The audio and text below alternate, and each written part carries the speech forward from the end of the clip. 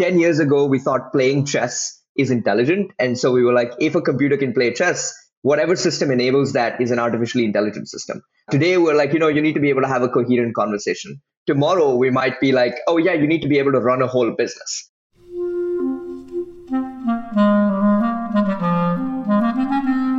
Hello, this is the Great Battlefield Podcast. I'm Nathaniel G. Perlman. A great political battle is being fought right now between progressives and the forces of reaction on the other side. This show is about the political entrepreneurs and other progressive leaders who are finding new or improved ways to fight. My guests today are Kobren and Tanmay Chopra. They're the co-founders of Common Ground. They're working in the intersection of progressive politics and artificial intelligence, applying AI to voter contact, among other things. They met working at the recently acquired search engine Neeva. Tanmay brings the machine learning and related skills, while Ben's experience is in communications at a high level in both politics and for technology companies. If you're interested in what a combo like that is building for politics, you should listen. So, after a quick word from my sponsor, my interview with Ben and Tanmay at Common Ground.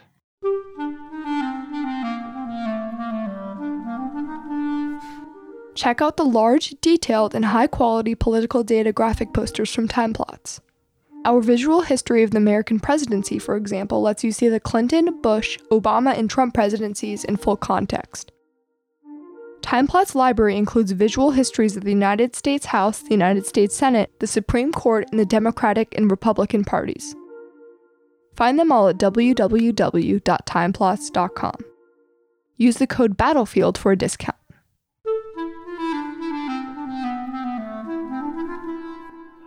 Ben and Tanmay, I wonder if I can talk you each into giving me a quick biography. How about Ben? Great. Thank you, Nathaniel. It's a pleasure to be on the show and appreciate the conversation. So a little bit on my background. So I have spent about nearly 2 decades kind of at the intersection of policy, politics, and frankly now technology. The first decade, I had the privilege of working in policy and government, mainly for then Senator Clinton, presidential candidate Clinton, and Secretary of State Clinton in all 3 of those aspects. And I served in her Senate office as a press secretary.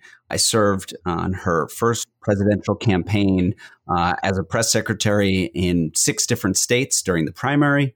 And then I came on at the State Department as a communications and policy advisor in the Office for basically international climate negotiations. And then I also had the privilege of supporting the environment and climate policy program during her 2016 race. And then the last decade, I spent in technology. And I was out in the Bay Area. I worked for Apple. I then moved on to a startup called Color Health, which is a population health technology startup.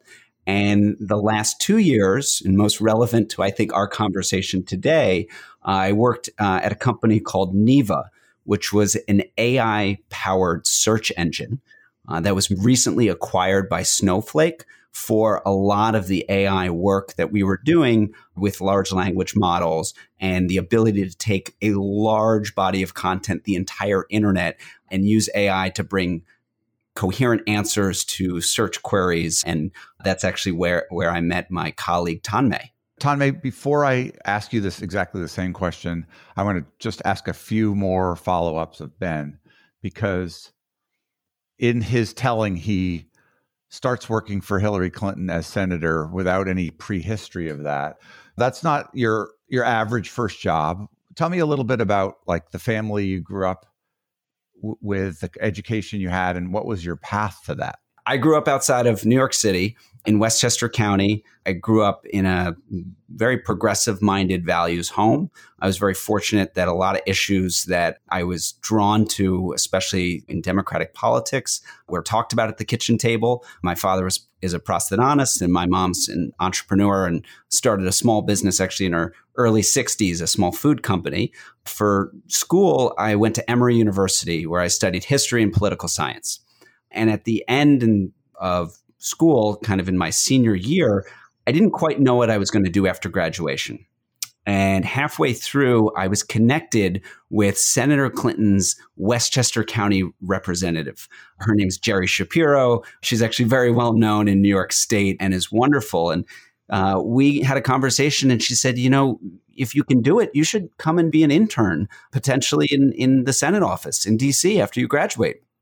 And I was in the fortunate position where I was able to do that. And I graduated Emory, and I started right away in the Senate office as an intern. And I went from being an intern to what I would consider the most important job of my career. I became the clips person for Senator Clinton. And for nearly 2 years, I woke up between 3 and 4 o'clock in the morning, 7 days a week. And I compiled what ended up being a 150 to 200 page document of the day's most important news clips and articles from international, national news, New York State, what we thought the senator should know. And she takes those very seriously. And I say it was the most important job I've ever had. I still do the clips today to any organization that I'm in. I've always done the clips, but it put me on a path to, I think, understanding current events, politics, and what is going on more than I could have ever asked for in a crash course. And kind of from doing the clips, I went from that to being a on-the-record press secretary in Nevada in the 2007 presidential primary, and then moved up from there.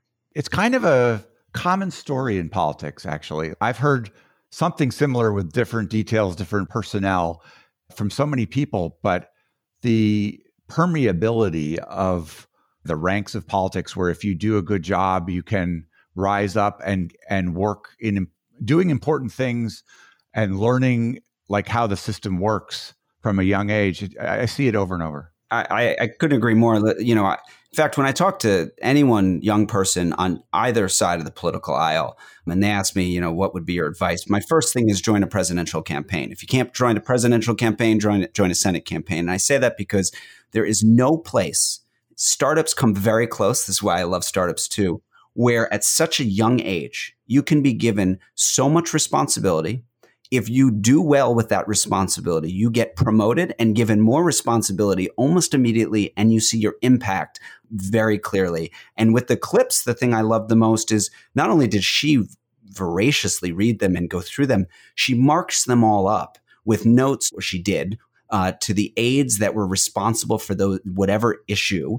And then I would take them back to the aide, and I would actually see how an idea was then turned into some sort of action. And you learn that system, and that stays with you forever. The contrast between what you know intimately is a politician willing to read and learn, and the person who beat her in 2016, who notoriously cannot read a document that's longer than 1 page long and needs like a crayon colored picture to understand anything. Sigh.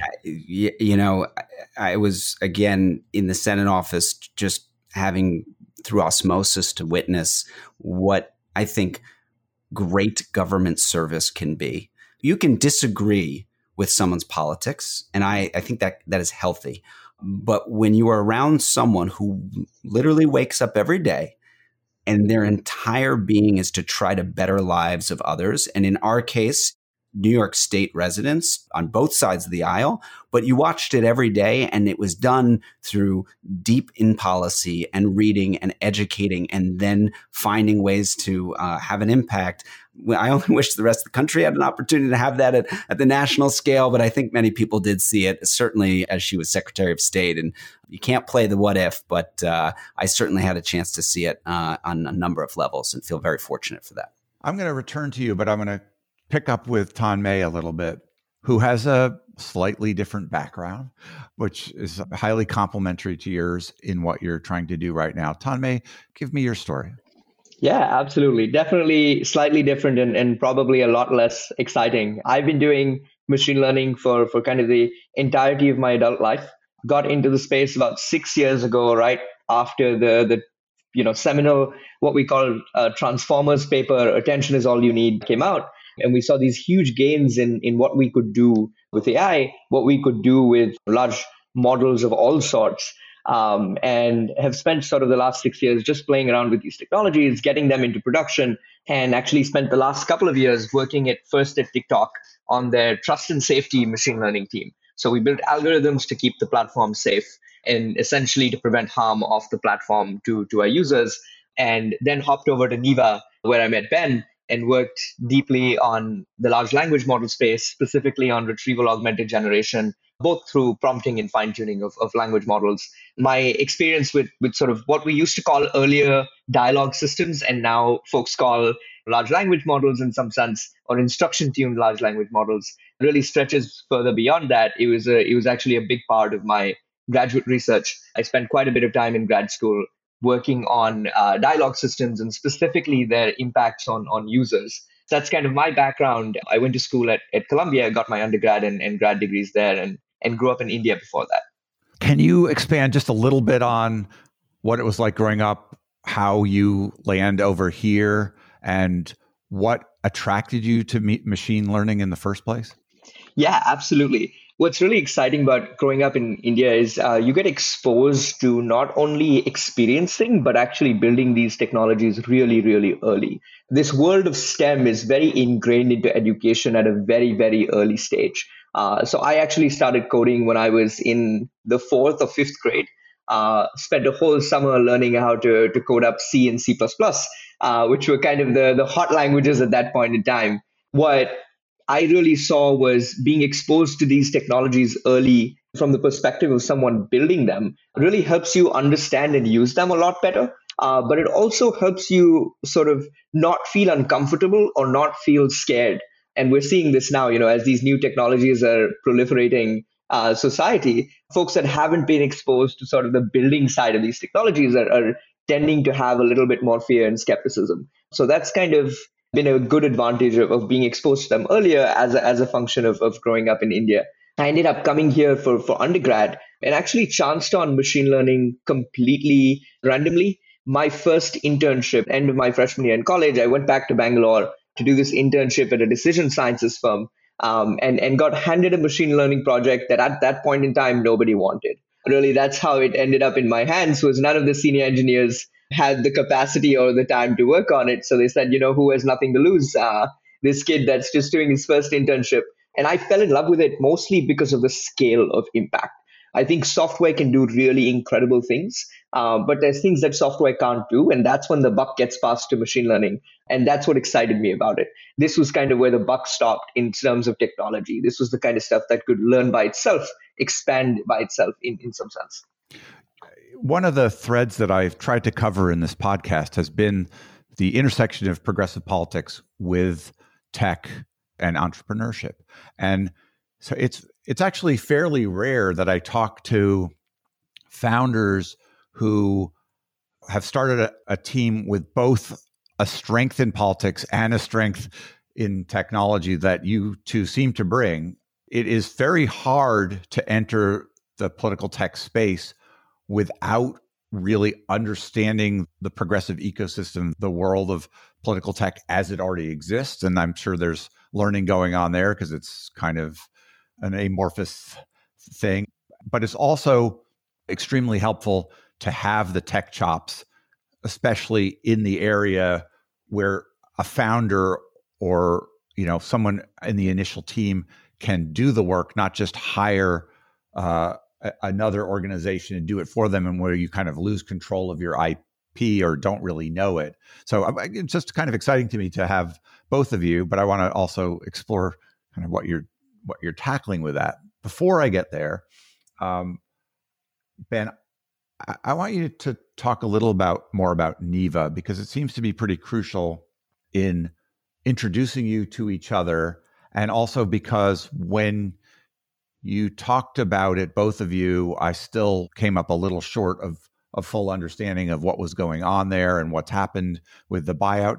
Expand on that a bit, and maybe you take a swing at it too, Tanmay. Absolutely. And Tanmay can certainly correct any of my mistakes and add in any of the tech nuances that I might not have at hand. Neva, it was an AI-powered search engine, but the way it started, it was founded by Sridhar Ramaswamy. Sridhar Ramaswamy ran all of Google's ads business for 5 years and was at Google for more than 15 in a variety of capacities. At the time he left, that was nearly $120 billion a year business for Google, and obviously the most lucrative. His co-founder at the time, when they started Neva, one of the concepts behind it was, if you look at Google search, it is in some ways caught between a rock and a hard place of serving end users and serving advertisers. And those don't always, rarely, actually align. And there are misaligned incentives there. And could you end up building a search engine where the only thing you're serving is the end user? And to do that, could you remove the advertising entirely and build a search engine from scratch that does that? It would be a subscription model or a freemium model. And that's what they set out to do. And early on, they actually kind of used Bing as the background, under the hood. But they realized pretty quickly, if you're going to make a real stab at taking on big tech in search or having a real impact, you need to own your own tech stack. That will enable you to build lots of end user functions that are going to be much better than the traditional search engines. And so folks like Tanmay and the rest of the engineering team, which were some of the folks who even built Google Search from the beginning, one of the most talented teams I've been around, ended up being one of the few companies that exists that built its own search stack and was able to serve through that. And that is a very difficult thing to do. It sounds pretty simple. Make a copy of the internet, put it in some sort of filing cabinet, and then the moment someone says any kind of question, before blinking an eye, provide a list of 10 results that are the most useful things that the world has ever seen that provides an answer. That's all the search engine really is. And they were able to do that. Now, about a year before it was acquired by Snowflake, Tanmay can really jump in here. The world of kind of big infrastructure and AI and LLMs and search engines, it's not a huge universe of really top engineers. And seeing when you're in that space, seeing how the advances in large language models will at some point impact a search engine and our ability to ask a question and get coherent answers rather than just links, it was not too hard of a jump to make.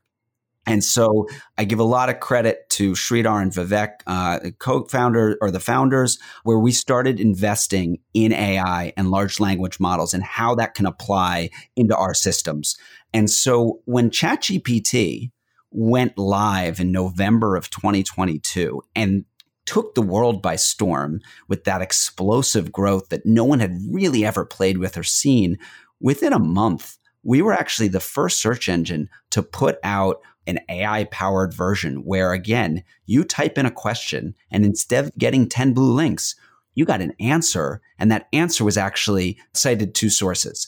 And that at the time fixed 2 big things even ChatGPT didn't have. Number 1, it didn't come with sources. And number 2, the model was built on information only up through 2021. Ours was the current universe of search, which is the current internet. When Snowflake, I can give you a little background here, and the co-founders wrote about this quite a bit, but even though we had this, it wasn't hard to imagine that pretty soon Bing and Google through Bard were going to fight each other in a major way to own the consumer search with AI. And as good as our product was, and I think it was on its own extremely good, it was very, very hard to compete. It's also very hard to compete just generally when there are some roadblocks of getting your name out there and being able to get users to try you. But when we figured that out, as that door was maybe closing on the consumer side, the enterprise market was opening up. There were a lot of folks who knew that they needed an AI strategy. They needed AI built in natively. And we had a lot of folks knocking on our door, seeing if we could help them. And instead of a partnership, it ended up being an acquisition with Snowflake. But it was quite a journey. And I'd love for Tanmay to talk a little maybe about kind of how that really came to be on the AI side. Hold that for just one question, and then we'll go to that. So could you just explain what your role was, Ben, in this? And then what is Snowflake for people who don't know? So my role at Nevo is I ran communications and public policy for 2 years there. So that's all external, internal comms. And the public policy side, we dealt with a lot of regulatory issues, including antitrust and competition issues, as you can imagine. So there was a presence in DC and also in the European Union. And obviously the comms speaks for itself. Tanmay, you should explain exactly what Snowflake does, data lakes and data warehouse, and what it provides as a company. Go for it, Tanmay. Tell me about Neva and Snowflake and what you were up to. Yeah, absolutely. So I was a machine learning engineer on our team. We were a small but hopefully powerful team.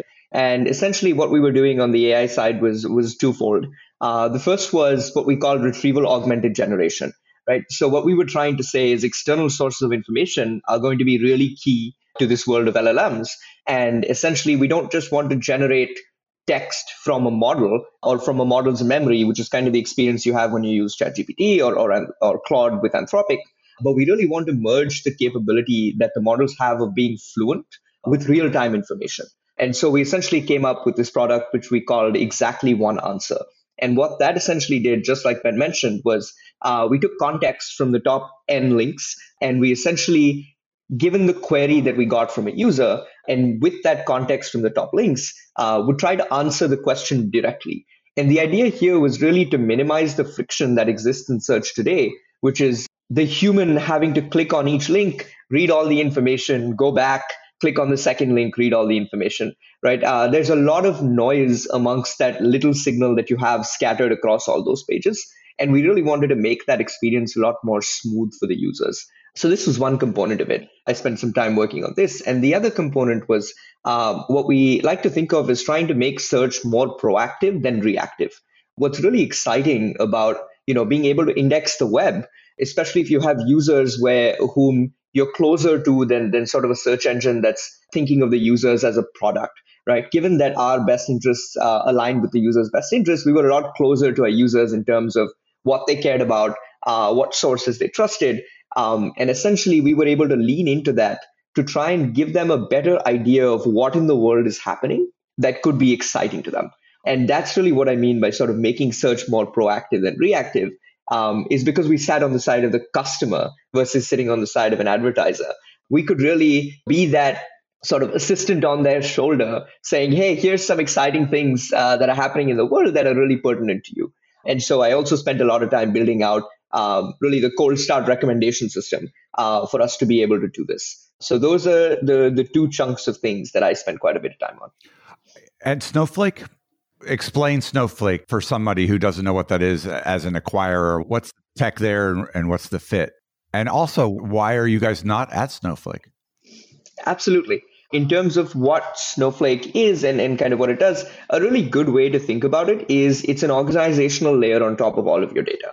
I'm sure someone at Snowflake can probably do a much better job of explaining this, but the way I think about it is every company has these loads and loads of both structured and unstructured data, and you really need somewhere to put it and organize it and orchestrate on top of it. And that's really a good way to think about what Snowflake is. They sort of have two core parts of their business, and one of them is compute, which is essentially, can you run queries over your data to retrieve information that you want? And the other is storage, which is just sort of having that data put in a place that's secure, that's easy to access, and always has uptime. And so that's really what they do. And the synergy there emerges to the front really quickly when you start thinking about that, because essentially for them to be able to add AI capabilities, right, on top of these things is a huge unlock for the users of Snowflake. A really good way to think about it is like, it's a very natural extension to say, if you have all my data, can I search over it? What we did as a business was really search over unstructured data. And so the same capabilities that apply to the World Wide Web also apply to sort of the swaths of data that companies are holding, in unstructured data specifically, that companies are holding in their warehouses.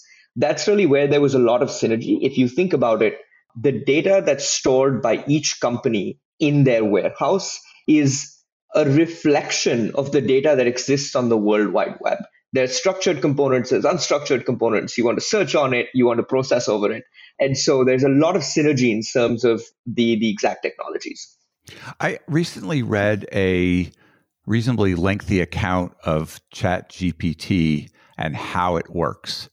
finding the next most probable word, or in their case, maybe slightly less most probable word, and the notion of how that process translates into something like intelligence, which is a leap that I'm yet to fully grasp, but I have played a lot with it and I see the results. I kind of understand at this point some of the strengths and weaknesses. But for the layperson, Tanmay, can you put a finger on where we are in the development of artificial intelligence and what kind of intelligence is this and how different is it than human intelligence? I mean, it's almost philosophical questions, but there is some uncanny things that I think we're learning about people and how we think as we explore ways to make computers think like people over these digital data sets. But just talk about that a little bit,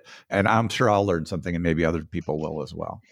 Yeah, absolutely. So I would say we're in the very, very early stages. It feels like we're 90% of the way there, but very quickly we're going to realize we're not even 10% of the way there. And a lot of folks on the research side are really seeing this come to the forefront already. One of the big challenges that you realize when you start working with large language models is they actually don't do temporal reasoning very well. And we spent a lot of time at NEVA trying to crack this problem. If you start trying to order dates, language models don't understand how that concept works. And so essentially a good way to think about ChatGPT is to think about what came just before that. And that would be GPT-3. So every large language model at its root is trained to predict the next most likely word. You're absolutely right about that. And that's really what GPT-2 and GPT-3 were. Within AI, though, especially within the space of language models, we have what we call discriminative language models and then generative language models, right? A discriminative model is essentially something that is outputting some value that's discrete. So a good way to think about it is like a yes or no, right? If I gave you a text, and this could be a question, it could be a statement, it could be, this is a podcast, and it would only spit out a value between 0 and 1, and you can assume that 1 is a yes and 0 is a no. But it's always going to be probabilistic, right? It's never going to guarantee spit out 1. Even if it thinks it's a 1, it'll spit out like 0.99999.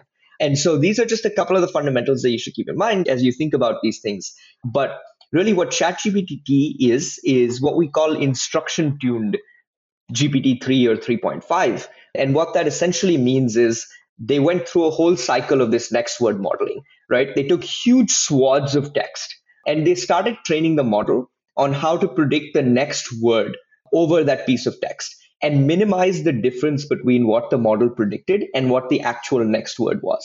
What you realize really quickly when you start thinking about this is so much of human knowledge is baked into text. That's how these models are creating a representation of the world. Folks like to call it emergent.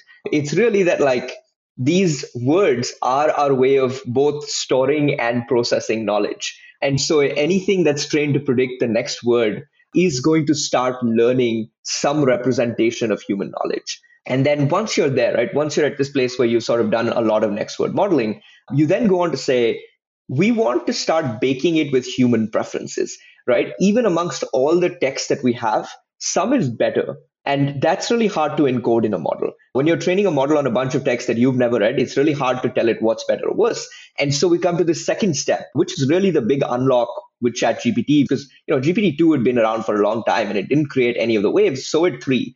What instruction tuning does is it basically helps the model understand between two outputs, what's a better output, right?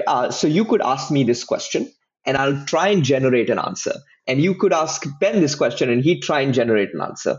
And then essentially what a human did in that process was say, okay, Ben's answer is better than Tanmay's. And so the model is now learning that between two potential generations of text, what's a better one?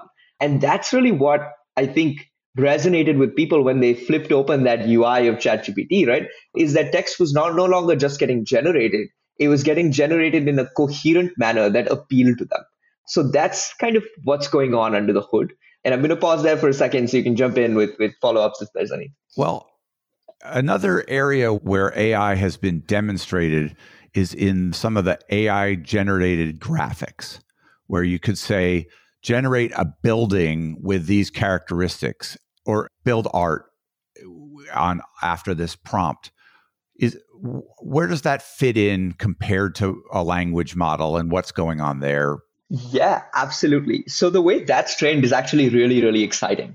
Right? There's a lot of images out there in the world that have a caption along with the image. And so basically what we do there is we start from noise.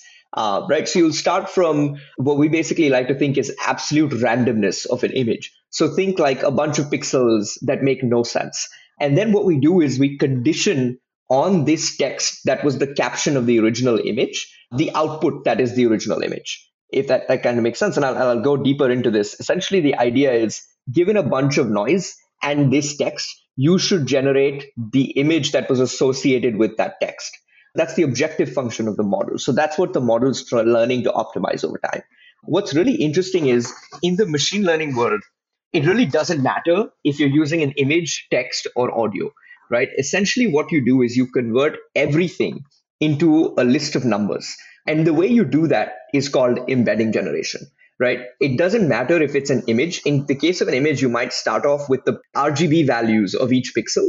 In terms of text, what we do is we basically randomly assign every word a number, and that becomes our embedding. In audio, we might use like a frequency or something of that sort. So you can really take any human concept, and as long as you have a way to convert that concept into a list of numbers, you can do machine learning on it. That's what's really, really exciting. And a lot of these concepts are not new. This whole process of embedding generation has been around since way before even the 60s. So that's really what's exciting is like we've found these unlocks where people are starting to find this appealing, but a lot of the math is very old. I think that there's a ton of curiosity out there about this. Certainly I have it. And it's nice to talk to somebody who seems to understand it. One of the things that's come to me a little bit about this is that there's some involvement of neural networks in this. And so there's a big difference between, at least as I understand it, between machine learning and actually employing a neural network, which is kind of in a certain way, a digital facsimile of a brain, of how we do computation. But is that right? How do neural networks fit into this new developments in AI? Yeah, absolutely. So I think a lot of the terminology gets thrown around all over the place. A really good way to think about the hierarchy here is AI is a very general idea. It's the idea that whatever humans deem intelligence can be replicated by a computer. And this is a sort of pole that keeps moving. 10 years ago, we thought playing chess is intelligent. And so we were like, if a computer can play chess, whatever system enables that is an artificially intelligent system. Today, we're like, you need to be able to have a coherent conversation. Tomorrow, we might be like, oh yeah, you need to be able to run a whole business. And so that pole will keep moving for AI. Machine learning is one way to achieve this goal, right, of intelligence. And then deep learning, which really comprises a lot of this world of neural networks, is one subset of machine learning. All large language models are essentially neural networks. So the whole LLM space can be thought of as a subset of deep learning. There's a couple of generalizations and liberties I'm taking there, but that's really the hierarchy that's worth keeping in mind. Neural networks are not separate from LLMs. Deep learning is not separate from machine learning. Neural networks are essentially just a subset of machine learning. I've probably revealed my ignorance more than I like to, but that's the nature of actually, I think, doing a good podcast is the willingness to ask questions and be curious and try to hear from people who know more than you about something. Ben, so you guys are at Neeva together. Do you undergo a sale of the company to Snowflake? What is your relationship, and what is the sort of path that you take together to tackling a new thing, and what is that new thing? Definitely. So our relationship at Neeva was, I always knew Tanmay in our interactions as an exceptionally talented engineer, a great member of the team, and certainly at the forefront of our large language model work and what we were doing with AI. The nice thing when you're in policy and communications, you actually get a cross-section of entire companies because you're often doing interviews or you're bringing up points and your narratives and you're really getting to dig in with different members of the team. And Tanmay was one of those folks. After the acquisition, we actually went, I think, our separate ways for a little bit as we were either taking some time off, which was very nice, or kind of starting to walk down different paths of exploring what might come next. And probably 2 weeks after the acquisition was closed or finalized, I got an email from Tanmay saying, hey, it's Tanmay. Given your political background and experience, I have some ideas on seeing about potentially doing something together that might supercharge the phone banking and volunteer experience and helping with persuasion and reaching voters. And I immediately responded, that sounds amazing. I think with having seen what AI was doing at NEVA, I could immediately see the value there. And we quite quickly hopped on the phone and started talking through what Tanmay had already kind of sketched out with a concept. And I think you, Nathaniel, you pointed to this earlier, which is there is something unique about having two individuals with separate but equally complementary expertise in the kind of background and field of politics and also of technology. And that is a rarity. So to bring that together made this jump actually pretty easy and fast. I was able to kind of provide some of my own firsthand experience in phone banking, understanding what it's like cycle in and cycle out of reaching volunteers and what could be used or what campaign managers might go towards or what democratic infrastructure, et cetera.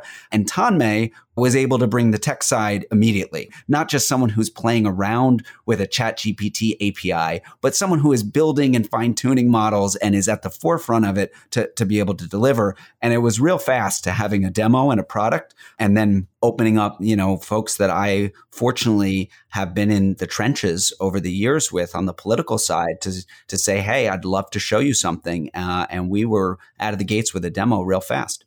That's exciting. One of the things I'm struggling with here is like you went from this mission to, which seems very large to me, to do search in a new way, which is something that could impact the whole internet theoretically, to a much more narrow entrepreneurial effort to tackling these very specific aspects of political communication with AI. Does that feel large enough to you guys? Why is that the exciting thing to go after at this nexus with the talents that you have? Tanmay, why don't you start? It seems like it came to you first. Absolutely. I'm happy to. So essentially, I think what's exciting and the common thread between what we were doing at NEVA and what we're sort of pushing towards now is being able to bring people information that really matters to them. Under the hood, that's really what's happening in both cases. At NEVA, it was more around sort of general searches that you want to make, right? General information that you might have some reason to get to know. Here, our focus is really how do we get folks to be able to raise awareness about the choices that they're making, right? And I'll rephrase that as make more informed choices.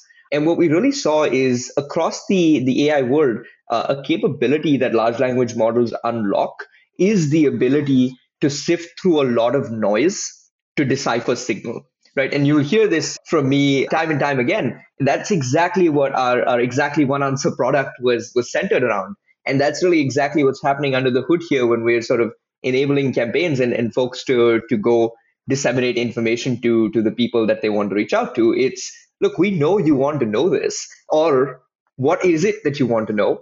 All right, let's talk about that, right? So it basically transforms the paradigm from what I like to think of as a broadcast system to a conversational system. And no one's out there disseminating messages any longer. You're essentially having a conversation about the things you care about. The reason I sort of got really excited about politics is actually it goes back to grad school for me. I spent sort of the latter half of my grad school time essentially researching the persuasive impacts of dialogue systems. And the big blocker that I noticed back then was that the dialogue system was just not fluent enough. But barring that, it was really capable of making an impact on the folks that were having conversations with it. And so the big unlock over the last 6 months has not been anything more than the fact that chatbots or dialogue systems are now a lot more fluent. They're a lot more human sounding. And so that really triggered this thought in me of starting to think about, okay, how does that impact this research that I did in grad school? And that's what ignited this conversation with Ben. That's what ignited sort of us going down this path. So there is sort of a longer backstory to this in terms of why we ended up down this route.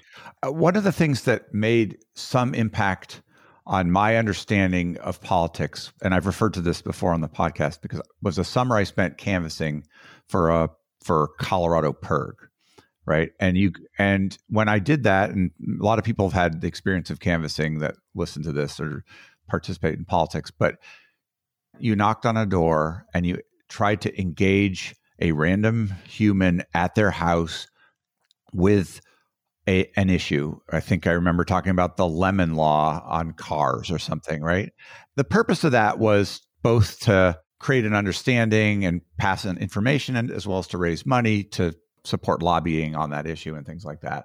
But what I learned from that dialogue with people at their doorstep, one of the things I learned was there was a basic wrap you could use, but the minute you started to engage your own intelligence and react to the person as an individual and communicate based on your growing knowledge of these type of conversations, the better you could do at creating rapport, the better you could do at creating an understanding and maybe persuading them to be supportive or move them in your direction. And I've talked to some people who are engaged in the deep canvassing world, and they know a lot about the kind of dialogue that can move someone who's very resistant on a tricky issue to a different place.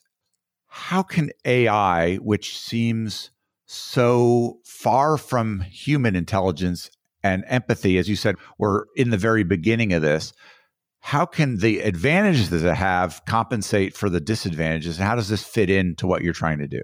Long question, but I'm curious. I'm happy to start off because I think there's an important aspect of sometimes we look at the technology with a very narrow focus.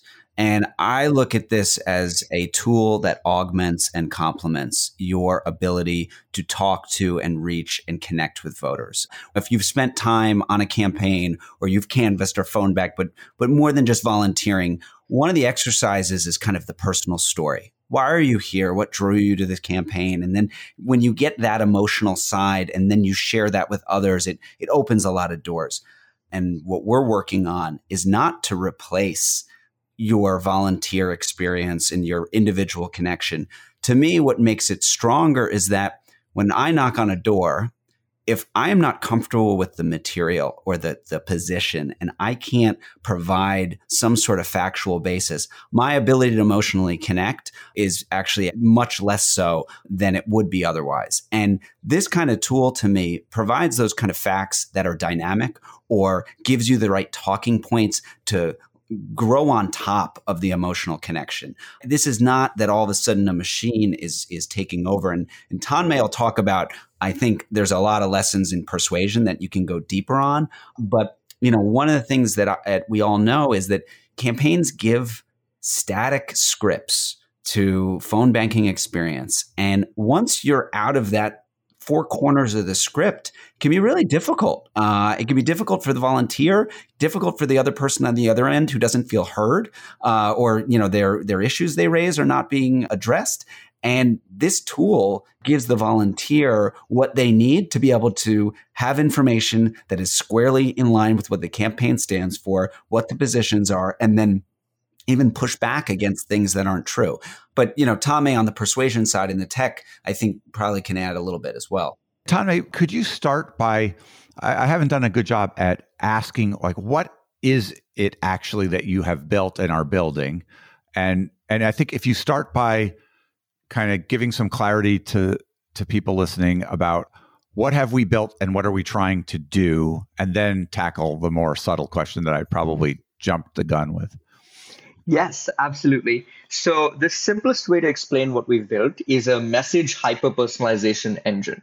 Right? What we've essentially said is if you know some things about the person that you're about to talk to or can ask them what they care about, you should be able to then lean into the part of your political campaign or social campaign that best associates with them. So all we're really doing is cutting out the noise from the 600-page manifesto or platform that you have down to the 5 lines that the voter might care about. We believe very strongly in this world of sort of elevate, not automate, precisely because it allows us to supercharge the folks that are on the front lines talking to voters, or even if you're trying to recruit volunteers, the idea is really how do you reach out to them in a manner that appeals to them the most? So we don't add new information or craft things like that.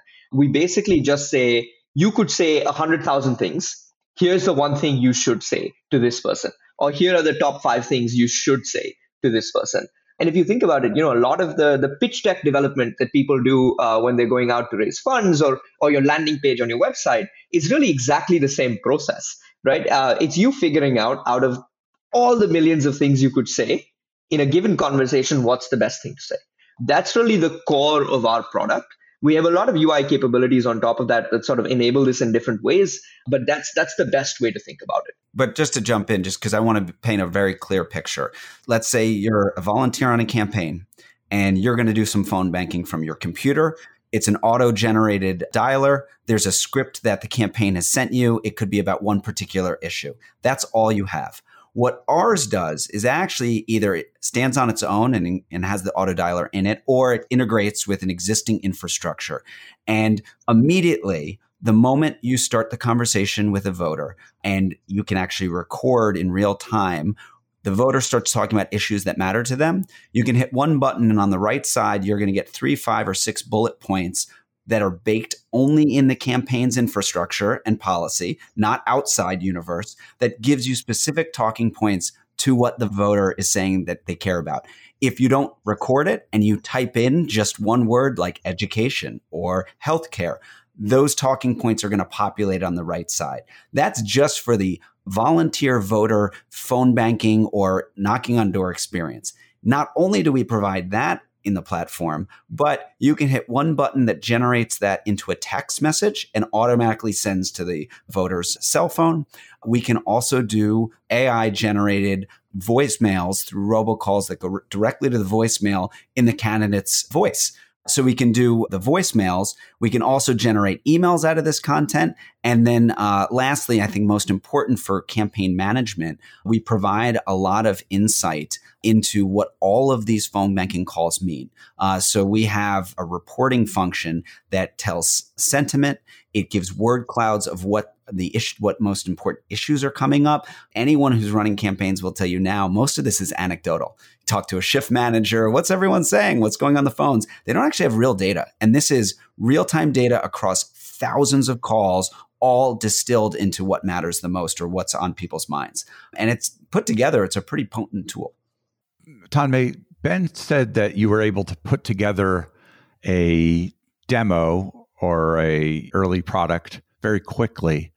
What were you building it on top of to do that? Did you have access to the Neva solution? Were you using Chat GPT-4? What's the tech stack and where are you going with that aspect of things? Yeah, so not at all. Neither of those. We didn't use any lines of code or anything like that from Neva, and we also don't use OpenAI. OpenAI has been very sort of strong about this, and we can talk more about where they're coming from about not using this for campaigning or election message personalization in any way. And this is where I really think open source technologies are so key. Our systems are essentially fine-tuned on top of open source models, and the idea there is really to be able to say, AI is not just bad for elections, and there are going to be bad actors, and we don't want to ignore that risk. But there's so much potential for good action, right? There's so much potential to create value and engage voters more deeply through these technologies. Going back to sort of your original question, the tech stack for us is pretty simple. We have, a Python backend. We use our open source models that have been fine-tuned over time. So for context, till about 6 months ago, there were really no APIs like ChatGPT to do AI. So those of us who've been around for a little bit longer have been fine-tuning models on the regular. When I was at TikTok, we fine-tuned tens of models a year, if not hundreds of models a year, and the same at Neva. And so really not a big leap to do this. It takes me usually about 5 to 6 hours to fine-tune a model, maybe a day or two if it's a big data set. And so these are our proprietary AI models, but they are on top of sort of open source solutions that are pretty popular. You've sort of made the point that this is a good use of AI. It's theoretically going to help communicate more effectively, more efficiently. with a voter the actual messages of your campaign, which is hard to argue with. Having an assistant in that regard seems quite reasonable. But clearly, this kind of technique could be used, hard to imagine how not, by a demagogue, by a Trumpist, to assist them in communicating. How will you limit the use, or will you, of this to progressive values or whatever else is a goal of yours? Yeah, so I think what we really focus on is knowledge grounding. I think the problem with AI is not sort of who ends up using it as much as how it's used. And the reason I say that is everyone is going to have a stance. What you want your engine, when you're sort of doing hyper-personalized messaging, to do is to not lie about what that stance is. And that's really in our control as builders of the systems. Now, obviously, I can't take guarantees for alternative systems that exist out there. But really, the way I think about it is if you have a message that's intended for me, this system should be able to give you that truthful message, should be able to give me that truthful message. And what we believe under the hood very strongly is that this is going to make for more aware voters who are going to make better choices, not only at the presidential level. Oftentimes it gets conflated, this idea that like all technology is for these big elections. But if you really think about it, for down ballot elections, most people are not able to make the informed choices because they're having to deal with so much noise amongst the information they care about. So we're really betting on that American voter to say they're going to make the right choices. And we're betting on, global voters for that matter. That's really where we feel the biggest delta can be made through AI is now when you go and you see those 20 other elections below the top one, because of hyper-personalization, you have a clear idea. You can go to a chatbot and in the future say, okay, I hold these values. Who should I vote for? And give me the sources that suggestion is grounded in. So I can go click on that source immediately, see what the person said, and I'm good to go. So we're never telling people what to do. We're simply giving them access to the information they believe is most relevant. I found that answer quite interesting and incomplete. Ben, what would be your take on the answer to that? I bet you have probably heard with a similar ear some gaps in that kind of thinking about the conveying of information as an accurate portrayal of what the campaign is doing. But there's an issue when the campaign is deceitful in its own regard. Yeah. So, well, let's unpack a few things. There's a little bit of fear and skepticism around what AI's impact will have on elections. There was recent polling, even I think today, as of this recording, through Axios, that talked about 53% of Americans, slightly more weighted to Republicans than Democrats, fear or feel that AI will have an impact on misinformation in elections. Now, I think that is a result of three things. The first being our experience with social media is what anchors us to seeing technology and its impact on elections. And we know that there was a lot of misinformation using social media in the last couple elections. Two, we're actually seeing the abuse of AI on elections, and it's grabbing some headlines. We've seen deep fakes from audio and videos that aren't actually attributed to a candidate. We're seeing campaigns, policies wrongfully put forward. And then the third is that, frankly, the way the media has covered a lot of this is about the potential negative impacts, not necessarily the benefits. So we're already starting in a negative way. What I say to this, and I think, is that is going to happen no matter what. In the history of elections, we have always seen misinformation, and it is being supercharged. But the use, in my mind, right now, is for campaigns to take advantage of an AI tool that gives them 1,000 more opportunities to get their platform and their actual policies out there. In my opinion, as much as folks will call for no AI to be allowed in elections, that is not happening by 2024. So your option is let the other side distort your views and, in fact, maybe even cause a lot of damage using it in the wrong way, or do the right thing, make sure that your policies on healthcare and the environment and immigration and whatever hot topic it is, get out to as many voters in a personalized way as possible and use the tools at your disposal. And I think AI, and frankly, what we've built gives you that opportunity to use it. And it is baked, again, for us specifically. We don't bring information that's outside of the universe of the campaign's platform that they're uploading. But I don't think you go into politics with an arm tied behind your back right now when the negative side is going to use it. And this is something that can really help you. The last thing I'll say to this is things that are nice to haves and need to haves often look like one or the other. And only in hindsight do you realize how important they are. And I think AI in campaigns will turn out to be a must-have, not a nice-to-have, and augmenting our ability in campaigns and volunteers and the entire infrastructure to use a technology to reach more voters, to reach them at where they are and persuade and get them to understand where the campaign's coming from is a technology right now that we haven't seen before. It's very exciting. When you guys brought up deep fakes and the ability to mimic the sound of a candidate's voice or potentially generate a video that looks like someone, but it's machine generated, there are tools that let you generate the voice of a candidate saying something, right, as part of communicating. Is there a line that should be regulated in the long run about how to use the ability to generate an artificial voice or image or video or something beyond that? Is there a problem with that, or do we just leave it unregulated and up to the ingenuity of both teams to deal with? In terms of, at least for us, we want to be very explicit about this. We never generate any AI capabilities that are not explicitly licensed by the person we're generating them for, right? So what that means for us is if we're ever going to generate a voice on some text, it's going to be authorized by the person whose voice that is. Our system, and we add manual verification to that process. We're definitely being very, very sure that we're not generating any audio, text, or images on behalf of someone that we're not explicitly licensed to do.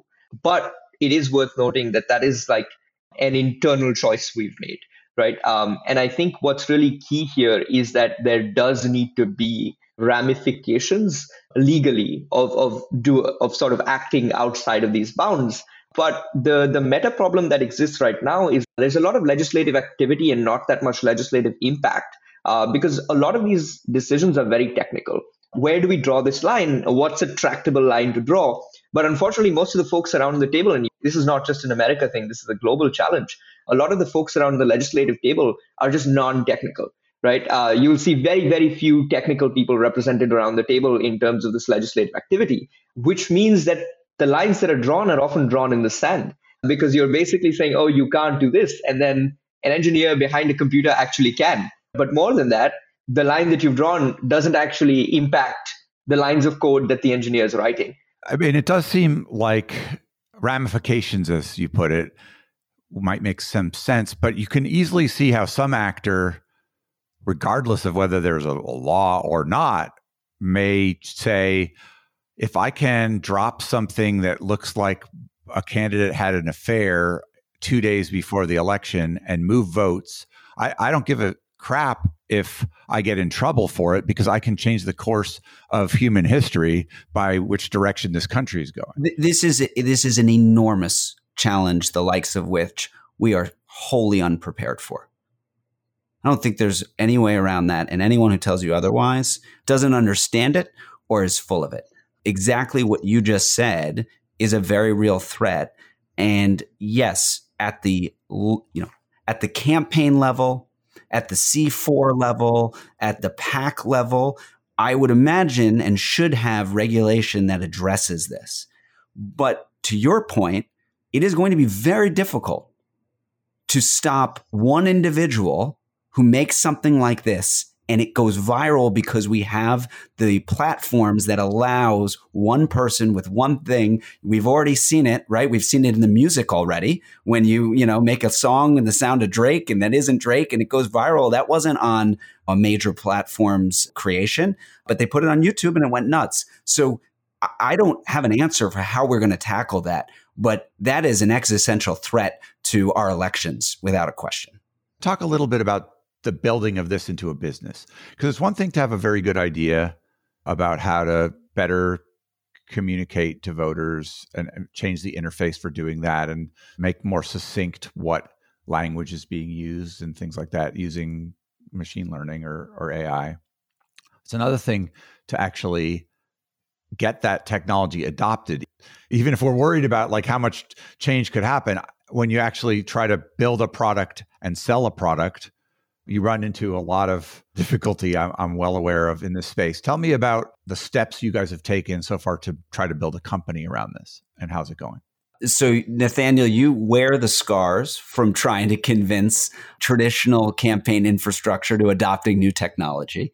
I think we are seeing similar challenges, though the conversations we're having up and down the entire chain have been incredibly positive. Whether it's, folks from the DNC to, frankly, even your old company's larger holding company to down ballot races. When we showcase the product, when we talk about it, there is excitement and interest and wanting to use it.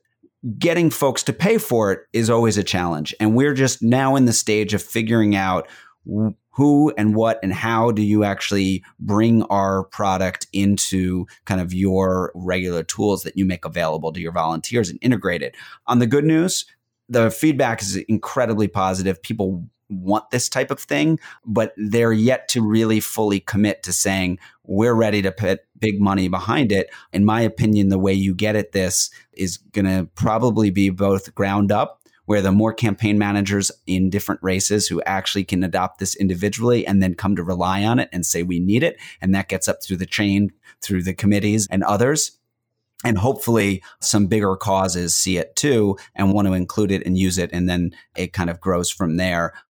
Tanmay, what has surprised you the most about the challenges in now getting adoption for this technology, entering this market and finding success here? Yeah, I think what's been both interesting and challenging is, like Ben mentioned, that willingness to pay component. Folks very clearly see the value. The fascinating thing about this emerging technology is it's not just the tech world that's adopting it so quickly. You look at the larger corporate world and also the political world, the rate of adoption has been much faster. We really didn't see this kind of adoption with things like crypto, for example, across the board. So there's a much greater willingness. What gets me very excited, because I've been waiting for this moment 6+ years now, the value of AI is not new, but the realization of value of AI is very new. What's now going to be key is really building trust.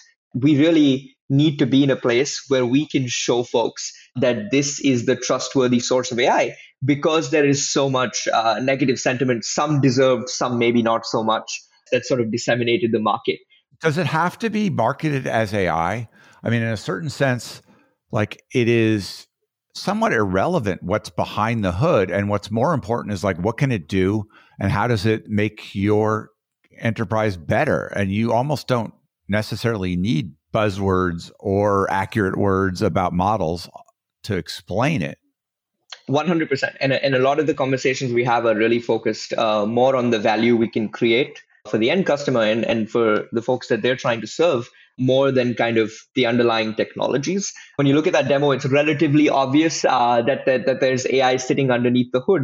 And also, we want to counter this sort of sentiment of distrust that's surrounding this technology. And I think if the only products out there branding themselves as AI are malicious products, then you really sort of go down this road where AI itself gets associated with malicious intent. For every technology, we saw this in previous elections, right? Even data analytics can be made malicious. You really don't need something complex. I think there's a component of that that's like also about making the industry a lot more trustworthy. Well, I'm very interested to see how this plays out for you. And maybe the best way to do this is for you two to come back on the show after some progress and talk about how that went. Because I think that there's going to be a lot of people wanting to know. Let me just ask you, what should I have asked you guys that I didn't?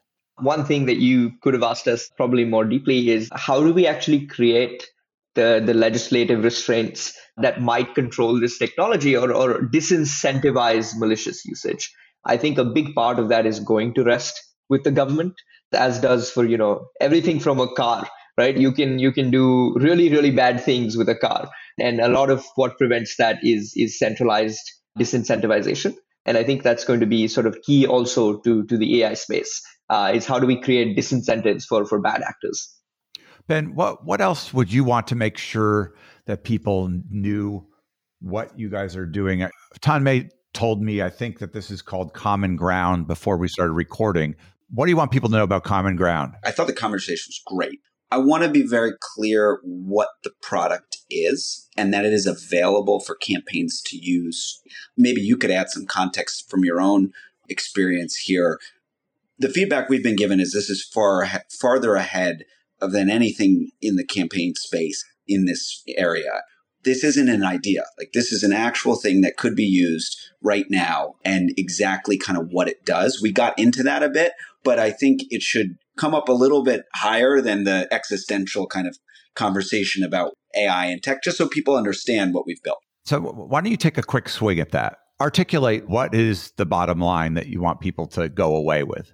Common Ground is a platform that supercharges the phone banking and volunteer experience that enables campaigns to reach and persuade voters on a level they've never seen before.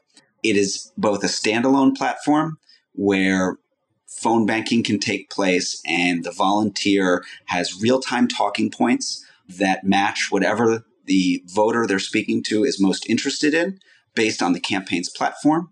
The ability to turn those talking points into a text automatically using AI that gets sent directly to their phone. The ability to do the same with email, to create a AI-generated voicemail in the candidate's voice that can go directly to their voicemail via robocall. In addition, any important information that the volunteer provides, such as I'm interested in healthcare or the environment's my most important issue to me, that will get saved into whatever database you're already using automatically through our platform. And finally, there is a really important reporting mechanism that creates a word cloud for the most important information coming across on the call or all the calls, as well as sentiment. So campaign management can understand what the main messages that are resonating or not with their campaign. All of that can either be on its own or integrated into whatever platform the campaign's already using for phone banking. To me, it's kind of a vision of what direction politics is likely to be going in. I'm really glad to have the chance to talk to you both about it. I appreciate you both. Anything else you want to say, either of you? No, I think this has been a really, really interesting conversation. Thank you so much for having us. I think we're really excited to create an image of AI and a visualization of the future that isn't entirely malicious and that actually creates better outcomes both for elections and for the voters involved in them. And we truly believe that this is something that can push the needle just a little bit maybe in that direction. No, I was just saying I agree. And thank you for having us. It's really been an honor and a pleasure to talk. For me too.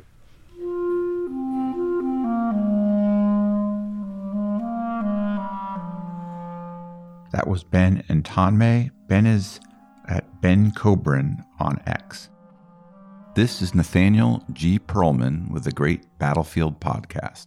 You can find us at greatbattlefield.com or by searching for Great Battlefield in places where podcasts are found. The Great Battlefield is now part of the Democracy Group podcast network. Visit democracygroup.org to learn more about other podcasts that cover democracy and civic engagement. You can also help me by leaving comments and good ratings on Apple Podcasts or elsewhere, and by sending me suggestions for great guests to nperlman@gmail.com.